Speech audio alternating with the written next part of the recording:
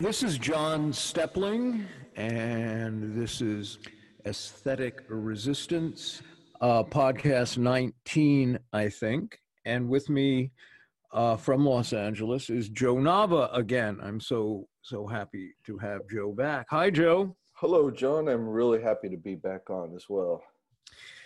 It's interesting. I did a podcast yesterday with Michael Petroselli, and I listened to it today. And Michael's great. Michael's like a really great, super smart young guy, and I like having people that young on here, because if I just had podcasts with my contemporaries, it would be this like geriatric exercise or something. And Michael is terrific and was terrific, but I was in a really bad mood, and when I listened to it, I thought, God, I hated how I sounded in a sense, because I sounded really snarky and kind of overamped. Maybe it was a caffeine problem, Yeah. but I think it was mostly that I didn't realize I was angry. It was the first podcast I had done in a couple of weeks, because the family and I were on vacation kind of around Norway, because, we can't go to Sweden yet. Yeah. As normal as things are in Norway, the border to Sweden is still shut. And I had a great time on the vacation. I saw friends from Oslo that I rarely get to see, who are artists, and cinematographer and his wife, who's a director. And they have a new daughter, and so we dragged the kids around to like the Norwegian version of Disneyland, I guess. It was actually reminded me of that David Foster Wallace essay, A Supposedly Fun Thing I'll Never Do Again. Oh, that's a great essay. That's how I felt. But because the kids were there and my friends were there and my wife, and we had a wonderful time. Anyway, I was away from social media a lot and had intentionally just avoided, accessing it when I was staying at these places, these cabins and stuff. And when I returned, it all felt much worse than when I had left it. Probably just the impression I got, but I think it made me like, and I wasn't aware of it, incredibly angry and frustrated and probably depressed. And then, Chris Rossi wrote me the other day, our friend, and Yes. was complaining about baseball. Like you said, baseball season's about to start, but without any fans. Oh my God. He said, but they're pumping in, crowd noise into the stadium and on television. He said, who is that for? And then at the end, he said, everything is fucked. Well, John, just to add a quick point to that, Yeah. it's even worse with the Dodgers. Chris and I are huge Dodger fans. Actually, he's one of the last people I saw a Dodger game with. However, I turned on an exhibition game last night, Dodgers versus Diamondbacks. The Dodgers completely creamed the Diamondbacks. However, if you look in the background, you see these paper cutouts of people. No. Yes, it's totally grotesque. It is. It's almost hilarious. So Wow. there are paper cutouts which you can pay the Dodgers to submit a picture of yourself. They would print it out and they would put it in the back in the seats behind the camera, so there looks like there are fans at the game. Wow. Absolutely. That's something out of, Max Headroom. That's just, you can't make it up, It actually reminded me of David Foster Wallace's novel as well, Infinite Jest. I don't know how you feel about that, but he starts talking about the invention of video calls, and at first everybody is really into it. However, they realize that sometimes they don't want to be seen on camera, so they start fashioning these masks that people wear when they speak, like we're doing right now on Zoom or on a video conference. I just think it's hilarious and very appropriate for what is going on right now. Yeah. Well, and I was struck with, that that line, everything is fucked. And I thought, yeah, that's how I feel. I mean, um, you know, they don't even they don't even give you baseball. You know. Anyway, I was a kind of appalled at how I sounded because I'm not a snarky person, I don't think, and and it was you know had nothing to do with Michael, who was terrific. It was just me being in a shitty mood, and I don't like sounding like that. And this is what is happening because you know, I don't know how to process this. I mean, social media, these voices appear. There was a guy today on social media. I just was checking Facebook, and he was arguing that, you know, we should all wear face masks. It wasn't that much to ask, and you know, we don't really know how dangerous the virus is, and that he sat with his friend of a quarter of a century with plastic gloves on. He held his hand while this person died, and I thought, um, I don't know the relevance of this because people die. Old people, you know, sadly die all the time, Yes. and they die from a variety of things, including old age, and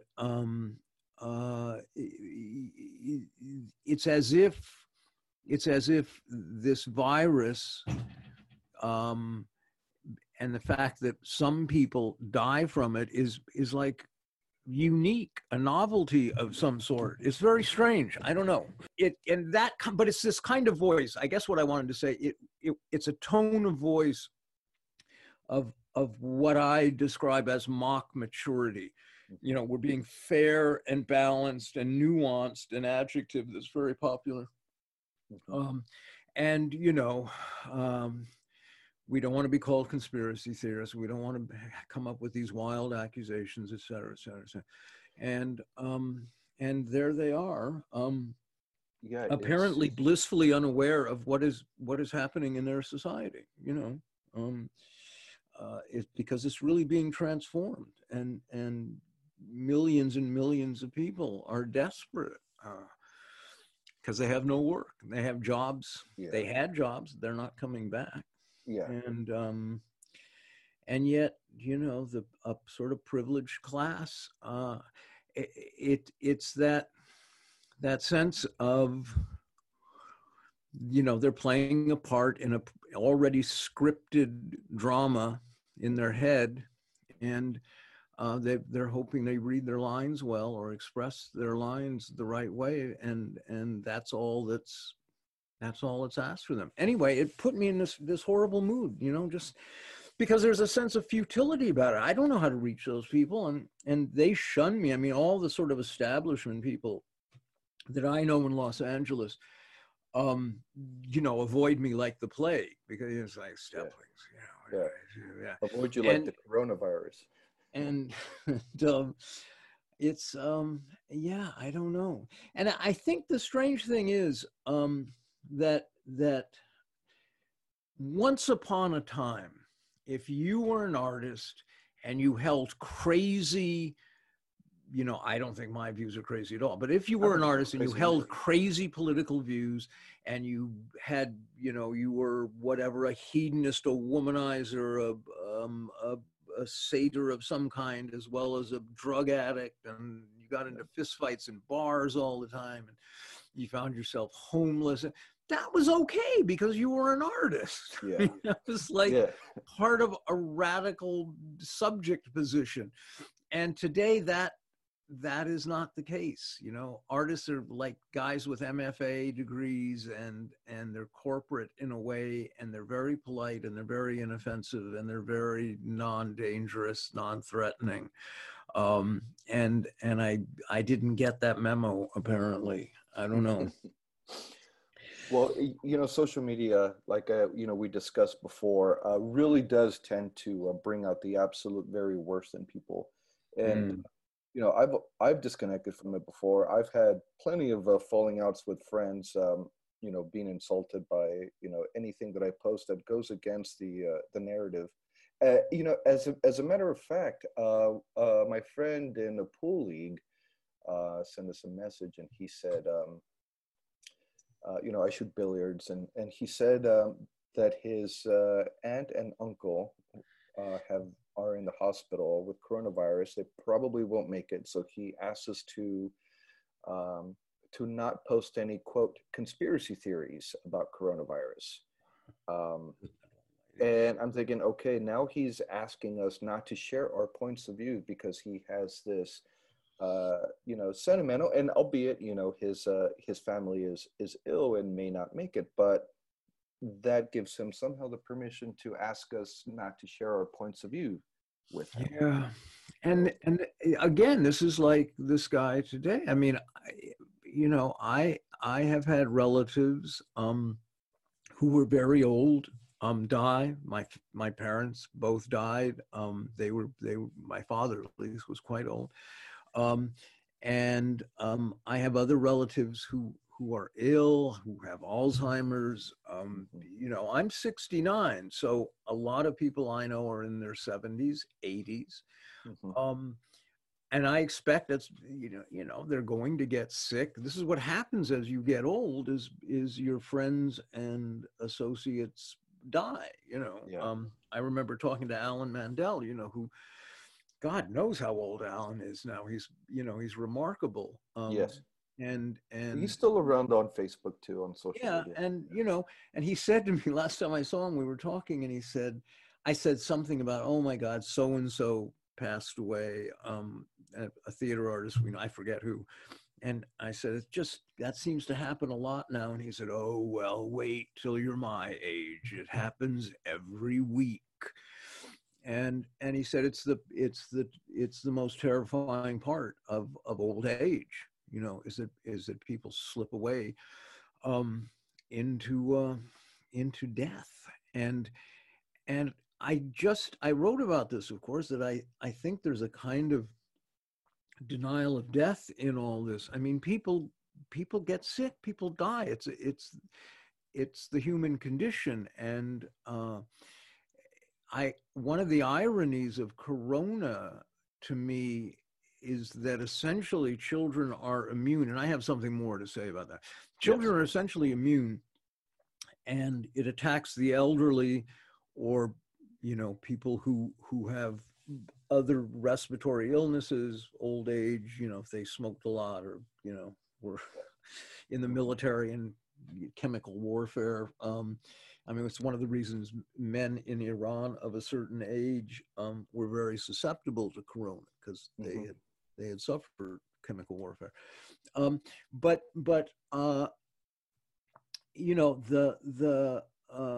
the flu, the seasonal flu, targets children.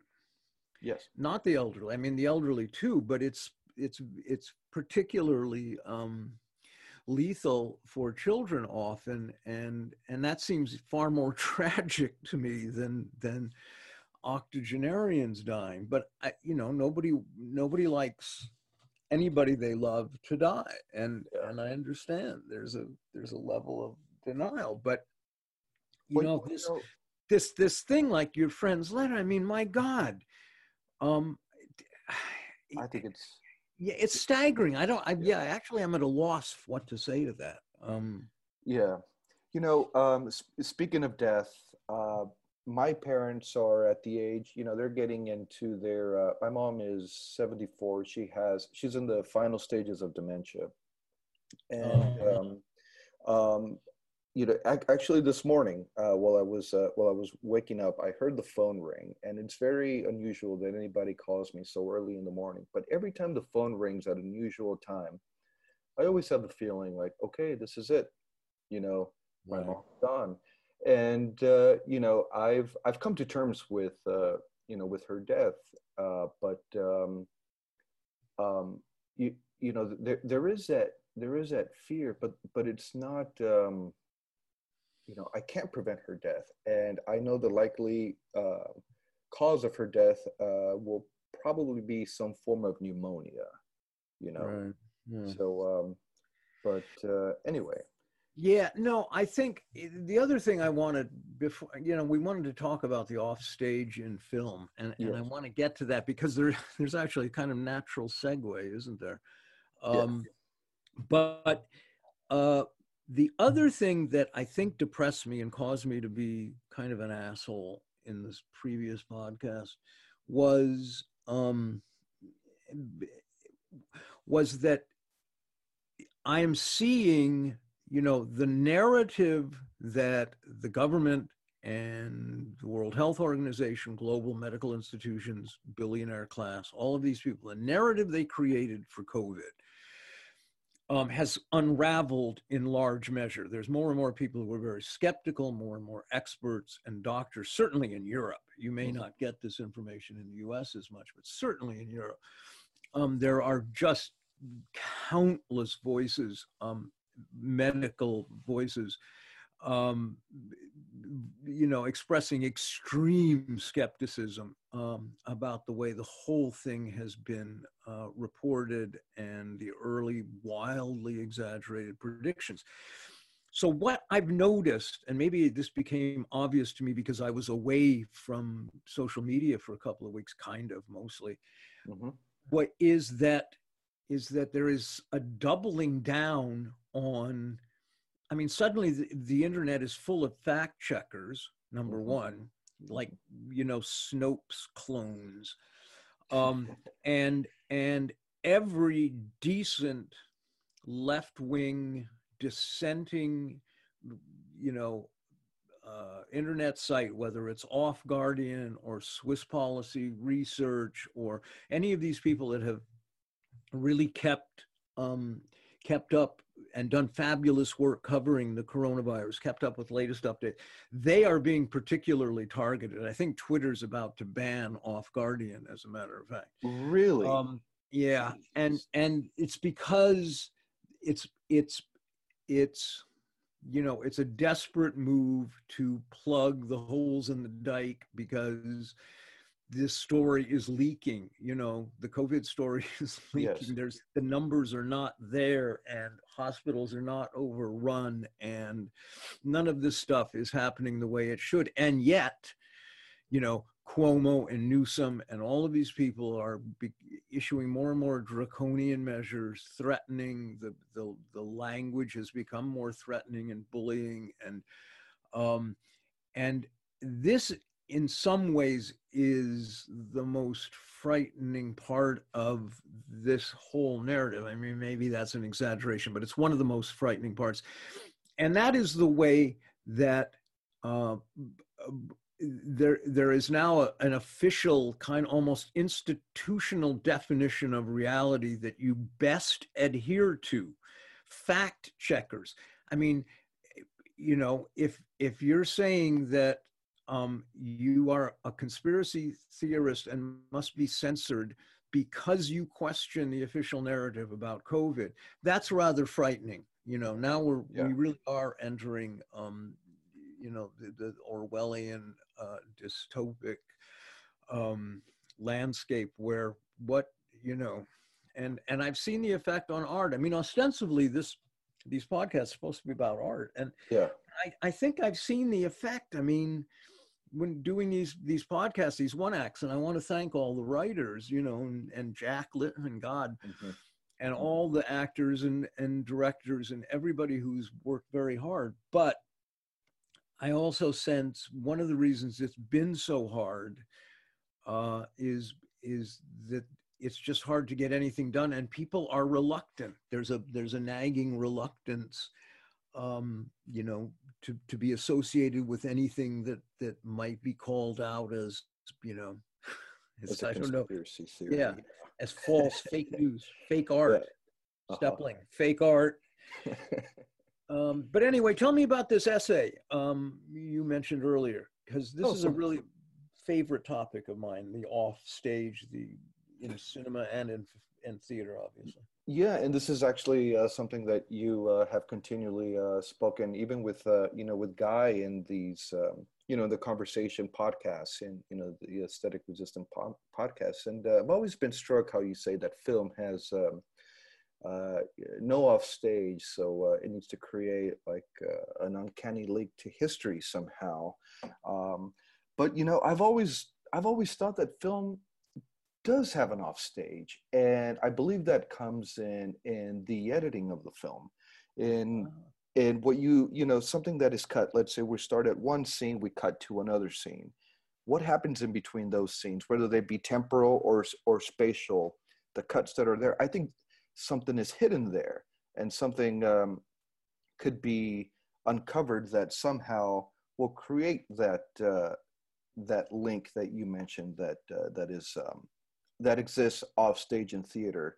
And I think in theater, you know a lot more about theater than I do, but I think that in theater the off stage is almost visible in the sense that it's not visible. It's visible in the sense that it's not there, and almost we can't see it, but we can perceive it. However, in film, it seems to be a little more seems to be subtler, because we perceive it subconsciously within the cuts of the film, but we don't really get that chance to really experience it and feel it and contrast it to what we're actually seeing on screen. Do you see what I'm saying? Actually, no. I love the idea that it's there because it's not there. Mm-hmm. It reminds me of a Miles Davis quote. If I may paraphrase it a little, but he said, don't play what's there, play what's not there. Yeah. And it's kind of the same thing. But that's deep, Joe. That might take several hours of conversation, but yeah. I sense the truth of that. The part about that absence being the the absence being present, but there's truth in that. I mean, people experience that, and part of it is our language becomes all knotted and twisted in like a sophomore philosophy class or something,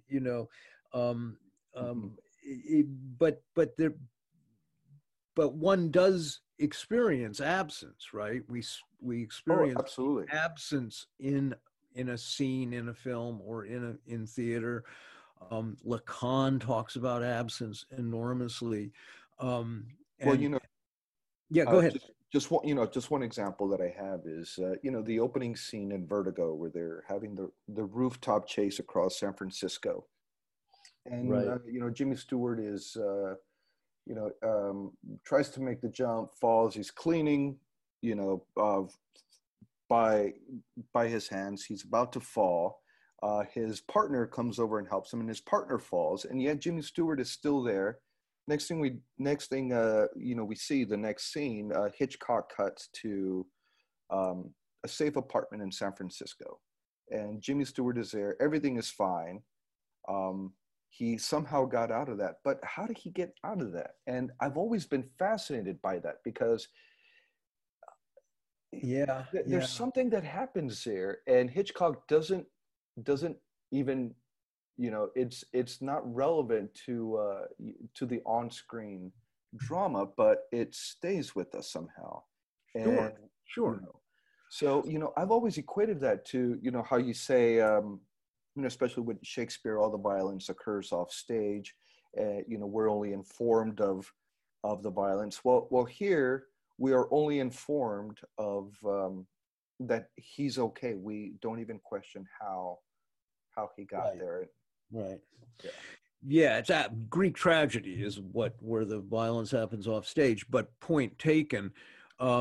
And it's a really good point, and that's actually a really good example, I think, because Hitchcock is, one of the reasons Hitchcock, I feel, is so deceptive. We talked about this before, but you and I have this thing for Hitchcock.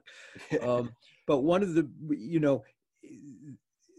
reasons he's so deceptively that people read him the wrong way is because everything's very subtle, and it's in those funny elliptical edits and missing connective scenes that you start to realize Hitchcock's actually structurally a lot more radical than people think, whatever that means. But it's almost not applicable when you're talking about Hitchcock. And see, this brings up something else that Mm-hmm. I maybe the word is struggling with.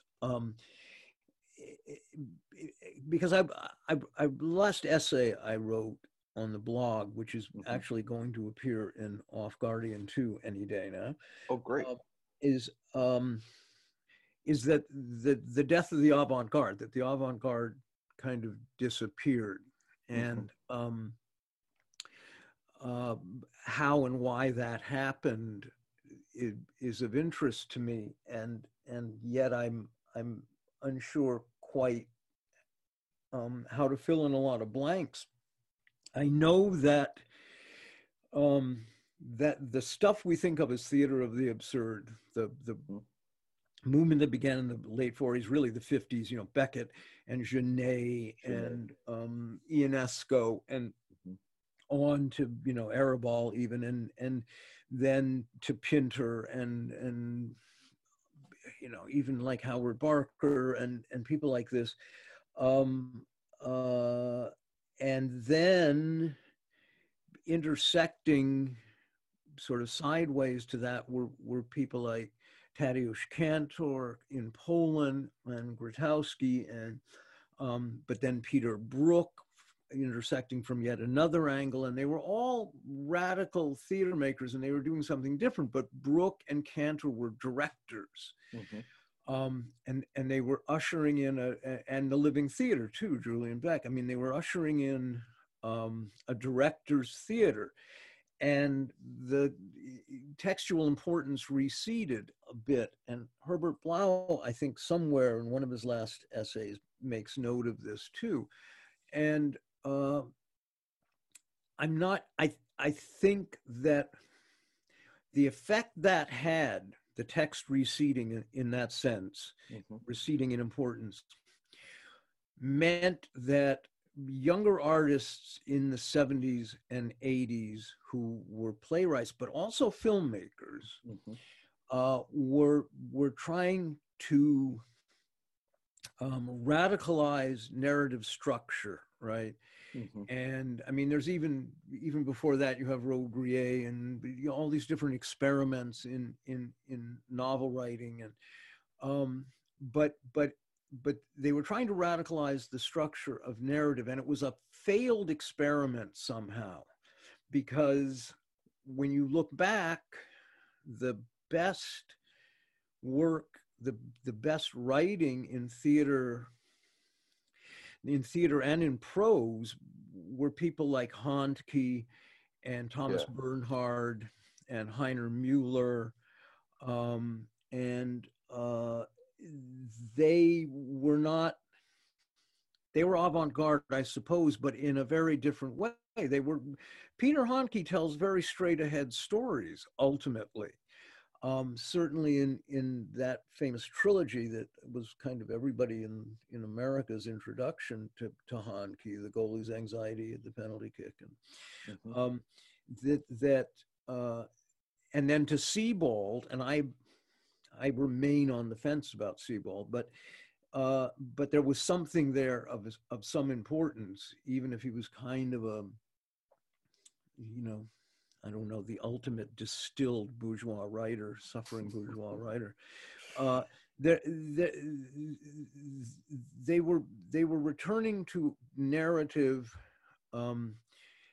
because they sensed the importance of telling a story. Other things were radicalized, and they were telling a story with intense, acute, close inspection, but they were still telling a story. They were not doing what ended up becoming Robert Wilson, right? Yes. They were not doing that. And I love Richard Foreman, for example, but in a way he was the text was receding in a sense too with Foreman. Foreman's a complex figure though, and I love him, so I don't want to. I don't know. Whatever my misgivings are, I'm going to keep to myself. Anyway, yeah, go. So what do you think had led to some of that? What do you think had led to the vanishing of the avant-garde? I know you talk about the institutionalization of the writing institutes. But Well, I think that was a big part of it, you know, but it was also the domesticating of artists. Back to that notion again. I mean, you have Brendan Behan and people like that yeah, who were not going to be domesticated, or John Recchi even more yeah, recently, you know, yeah, and William Burroughs, and but that was one thing that there was a kind of institutionalization, you know, a process going on, but it was also that society in a larger sense was after the 50s, there was this social revolution of some sort, cultural revolution with the 60s, yeah, and then there was Vietnam, and they overlapped, and there was civil rights, and the state decided that they couldn't allow for the kind of independent journalism that happened during Vietnam that was mm-hmm. critical, you know, the free press, Yeah, and they were going to put a stop to that, and they did. And those kind of voices were disappeared, marginalized, made invisible. And the state became much more sophisticated in terms of propaganda. They controlled the message. They incorporated, you know, a more sophisticated marketing scheme to get their message out. The mm-hmm. country's forever moving to the right. The government's moving to the right. I mean, Richard Nixon would be considered a leftist today. And so you have all of these forces after Vietnam. You sense, I mean, Robert Stone's Dog Soldiers is the great novel, and Who Will Stop the Rain is the great adaptation of that novel. The best film about the 60s ever, but and probably the best novel about the 60s. But what happened was, without that free press, and with suddenly a government that was cracking down on dissent and free speech already, they were trying to neutralize dissent by incorporating it and turning it into its opposite. And you saw that with you know, the Panthers were hounded, put in jail, shot, exiled, and replacing them were, you know, a domesticated version of that. I mean, it happened with every single movement. You and I have talked about, you know, gay rights and queer culture, and you know, funny that John Recchi came up a minute ago. Because okay, go ahead, John. Go ahead. Yeah, no, please. Yeah, you know, all of that has become just assimilated into the mainstream. You know, I see all of my gay queer friends. You know, they're all supporting the official narrative of Corona, and you know, shaming people who don't wear a mask, who you know, engage in sex and hooking up. It's all you know, just become anathema to them, which is you know, something that we used to relish in before, something almost necessary, has just become forbidden and shameful. Well, yeah. But I do want to say this. It seems absurd to me that anyone would want to get a degree in writing, especially creative writing. Yeah. There's a disconnect about that, especially when you're getting feedback from other people who have creative writing degrees, or you know, you get people telling you how to write a screenplay. It just seems absolutely against everything that goes into any kind of creative writing. Well, I have a friend, actually, she's someone you know as well. Her daughter got an MA in creative writing from somewhere. Doesn't matter. And now she's getting her PhD Jesus, I didn't know they gave PhDs for creative writing. And what does that look like? Yeah, I don't know. absolutely no idea. But back to the disappearance of the avant-garde, because I'm not answering you fully, and I think it was the social forces of repression. Guy Debord, in May '68, was outlining it already. The Society of the Spectacle, in the rise of the internet and social media, 30 years after that. But it was the front edges of that stuff was there. We were sort of paranormally anticipating that, I think, as a collective. And I did a blog post about Gordon Lish called Digital Cora. So anybody interested, you can go to my blog and look up Digital. Yeah. And it touches on the way people like Lish, who may very well have been an intolerable guy and an asshole, but he was a brilliant teacher and editor, and the way writing was taught at one time. Because at one time the Iowa Writers Lab was a great place to go, study writing, even if I think the idea of studying writing is problematic. But today there's nothing like that. And it was radical artists were being just like radical politics were being systematically marginalized. That's all. And the working class was being marginalized. You see, all of those guys, if you go back to the early 20th century and you look at we're talking let's just talk the US. Who were all the most important writers were not people who came from rich families and went to exclusive schools, and none of them. It was all working class voices, almost exclusively. Well, I can think of a couple who weren't, but not many. And the point was that those voices there's nobody working in Hollywood really anymore who is working class. As recently as people like Steve McQueen.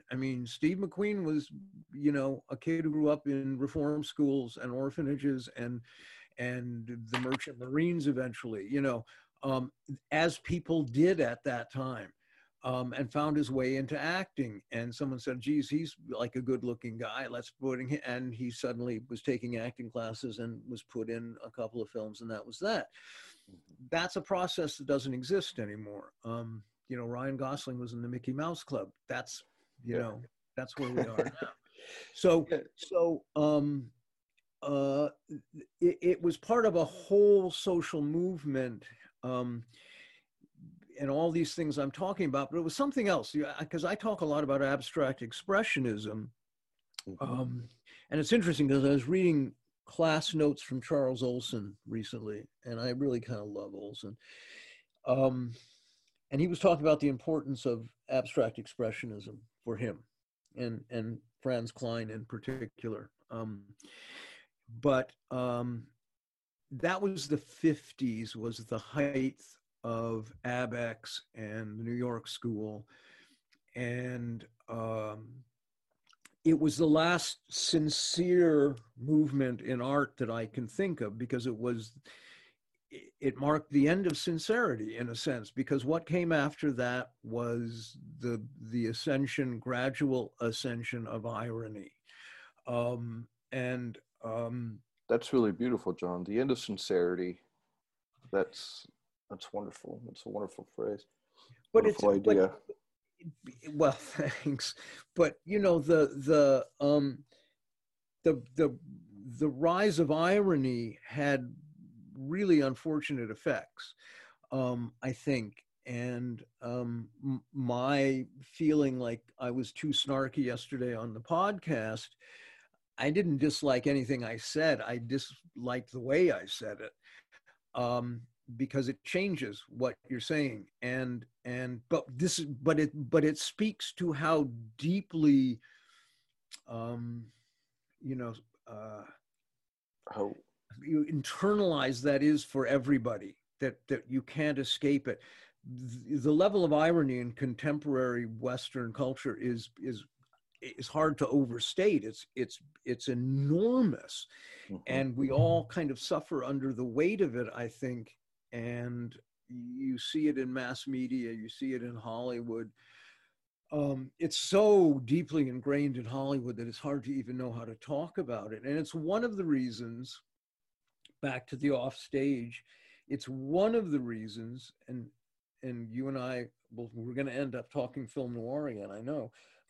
But it's one of the reasons those noirs, stuff like Crisscross and File on Thelma Jordan and Angel Face and all of these films where the sidewalk ends, the Phoenix City story, why they seem so potent today, let alone, even the earlier stuff, They Drive by Night or whatever you want. I mean, films like High Sierra. High Sierra is an extraordinarily simple story, right? Yeah. And it's full of odd, sentimental, but it doesn't matter because there's something in Bogart as, Mad Dog Earl, I think his name is. And his driving up that mountain that gets me every time. It conjures up something that's like what Bly used to call the cold stone floor of tragedy, and it approximates that somehow. And C.J. Hopkins the other day commented on social media, because he liked my essay or something, but he said it reminded him of Heiner Mueller quote, and I'm going to forget the quote now, but it was something about the fear of tragedy is linked to why there's never going to be a revolution or something like that. And I countered with Adorno's comment about every work of art is an uncommitted crime. And then I thought of Lacan's thing about our mothers can only love us as criminals. Oh, that's great. Yeah. But all of these things kind of come together somewhere, and it explains some of this loss of the avant-garde. It was a mass domestication of radical art and culture and politics. The working class was eliminated, was further oppressed and marginalized and stigmatized, and people became ashamed of being working class. And the Vietnam War led to an official, overt, material state, escalation of surveillance and tracking of dissent and radical voices. And culturally, the internet happened in the hands of billionaire Silicon Valley guys that were not radical at all, and it was about manipulation and marketing and advertising. And Guy Debord, well, I'll tell you, as great as Society of the Spectacle is, an even more trenchant book is the book he wrote 20 years after that called Comments on the Society of the Spectacle, which he wrote in the 80s. And it's amazingly prescient. It's a very good book. But anyway, what he's saying is I'm kind of echoing that in a sense. And I think this leads us back on one level to this question of the offstage, right? Yes. Because your point, that the offstage is found somewhere in, the interstices of the editing room, that cut, that splice, and we used to do that at the film school. We used to have like experiments in voiceover, right? And if you have a camera close up, somebody talking to somebody off screen, off camera, out of frames, telling a story, and everybody watches, and then you go, okay, let's cut that scene, keeping begins on the face, and then we cut to anything you want. Cherry trees in blossom in Tokyo. but the narration stays the same. And then look at how much the scene has changed. And of course, it's changed, I mean, Yeah, profoundly. it's it's Eisenstein. With this the theory of his montage. I actually read an interesting essay on Eisenstein recently, and the essay was talking about how Eisenstein was concerned with being able to have some kind of almost a scientific formula for creating emotion within film, and he discovered that by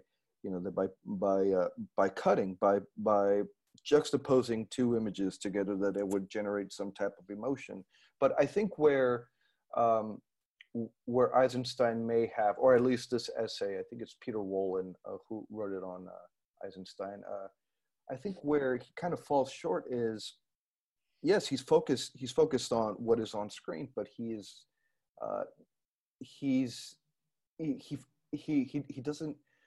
doesn't really take too much into account what is not off screen, what he is not choosing to show. And I think that's, like I said, that's just as important, especially if you're trying to tell essentially a straightforward narrative. Yeah, I think that's right, and that brings me back. We got kind of we're touching on so many things. I am my scattered mind, but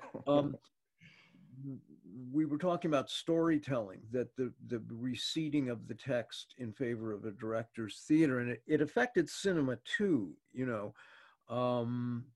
and one of the interesting enigmas, or I guess it's an enigma, that exists in the history of cinema, is why avant-garde cinema, the guys that Gene Youngblood once wrote about in that book, why that stuff, Jonas Mekas and people like that, I mean, why that stuff just is so bad. I don't want to say bad, it's so boring, it's so not interesting to me.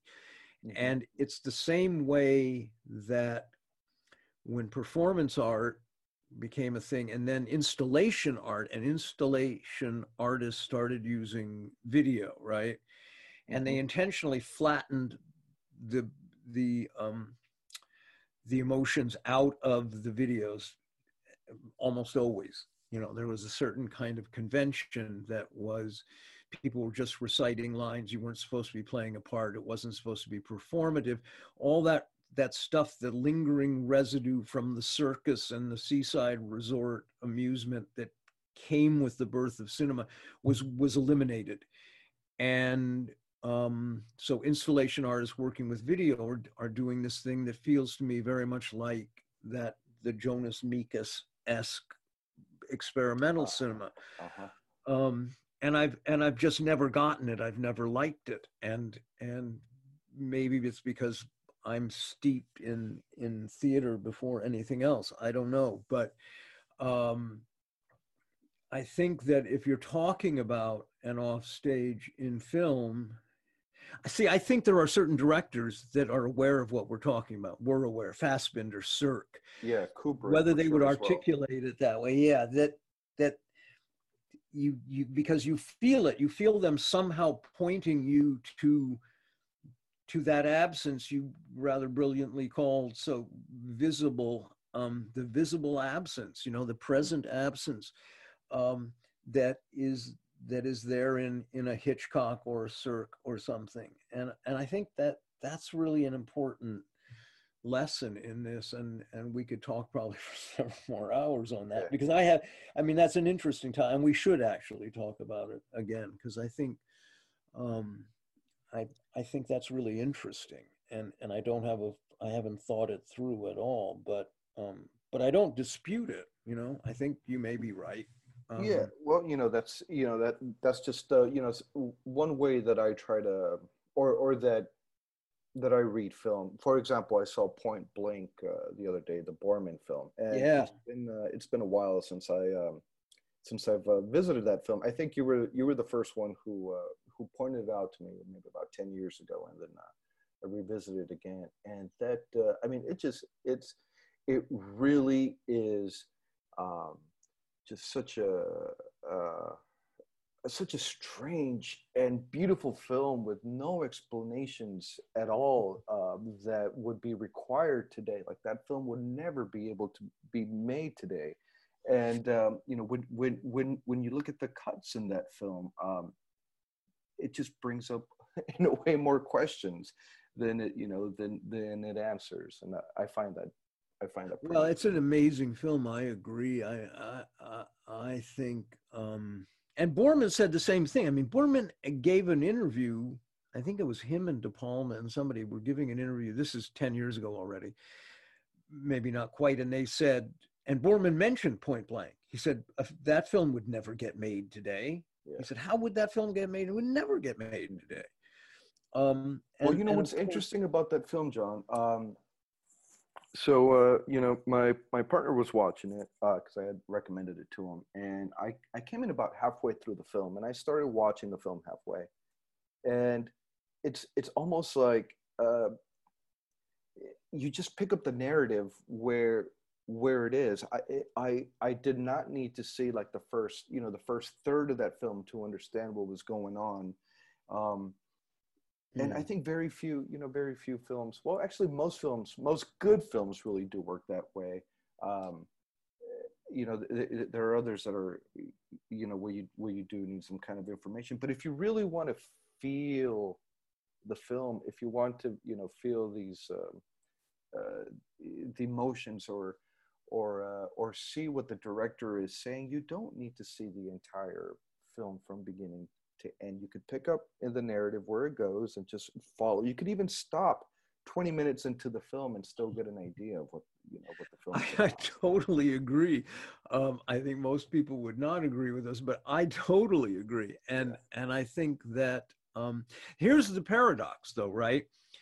In a sense, what I was saying earlier about the text in theater receding quite a bit.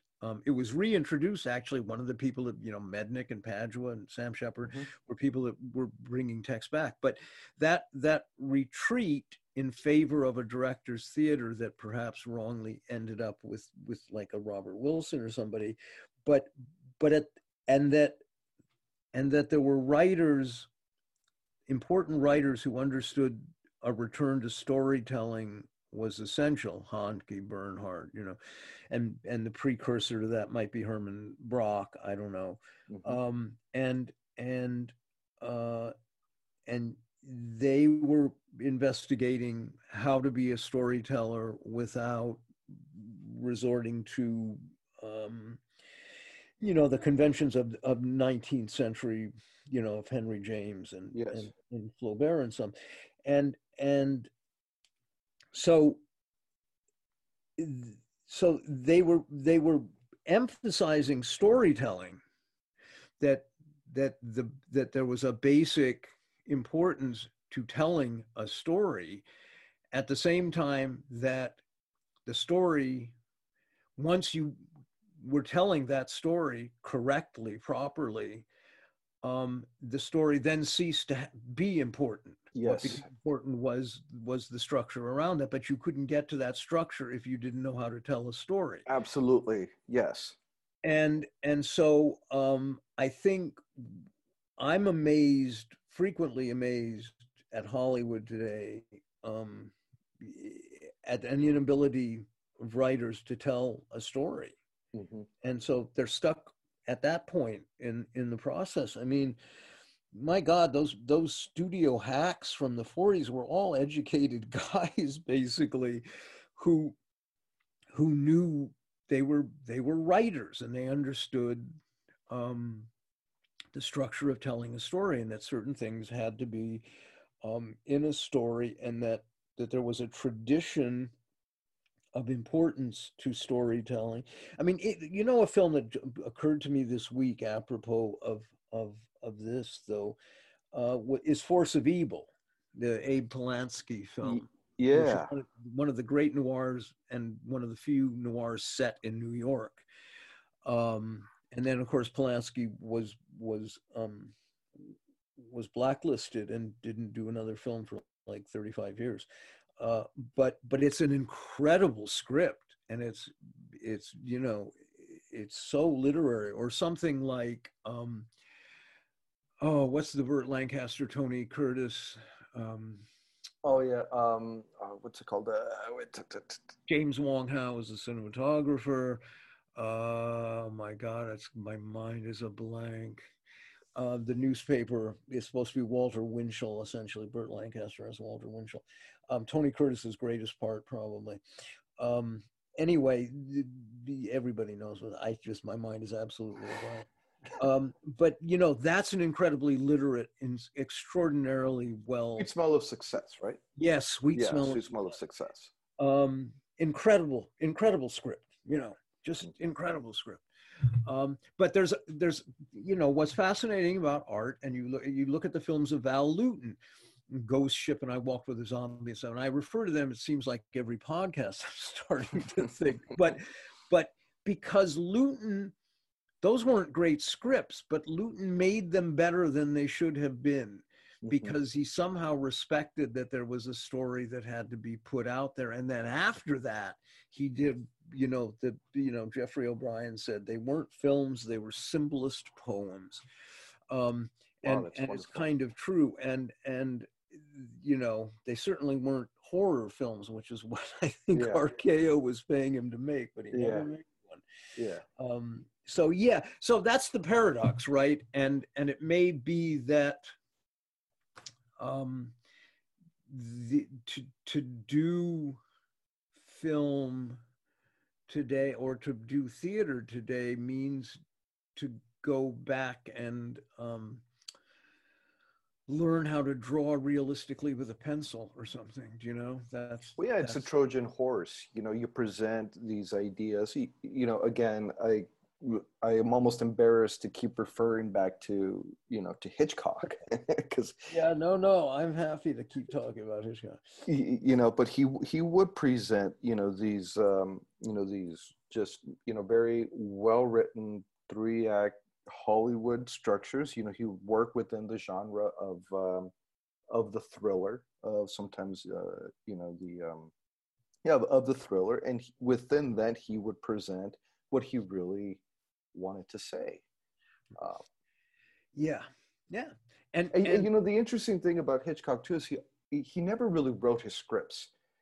He always worked with a different writer, and he would convene with the writer every day. This was part of his process, the script writing process. He would convene with the writer, and they would discuss what, you know, how the story needed to unfold. He would never really write his scripts himself, but he always instructed others on how to do it. And I thought that was, you know. Well, but see, that makes a certain amount of sense in a way, you know, when you think about it. And it's interesting that Hitchcock is always credited, quite rightly, with being such a visual storyteller. I don't know. I always end up returning these conversations to the lack of an audience. And you know, I don't know, one of the, you know, big critical hits last year was Marriage Story. That was the title, right? Oh God, what a, yeah. You know, and it's just like, I sat there, I didn't get through it, but I'm really dumbfounded, you know, because I thought, if this were an acting class, I would stop the exercise and berate those two actors. Yeah. But two, it's not even passable, like hack melodrama. I don't know what it is. It's appallingly stupid. Yeah. And I don't know who watches it and thinks it's good. I want to talk to those. I want to understand why they think it's good. So something has happened. Something has happened, but I think, you know, I also have to think it's like the saturation of television, of cable. You know, there are literally thousands of channels that you could watch when you turn on the television. You can go on YouTube and watch millions and millions of videos. You could open up your TikTok or whatever and watch a 5-second video of your friends. It's there's so much out there that it's like we at once don't have anything to watch, and yet we have so much that we feel we need to consume. Right. Right. Well, but I think you're right. Also, the cable, the rise of reality TV has done a lot.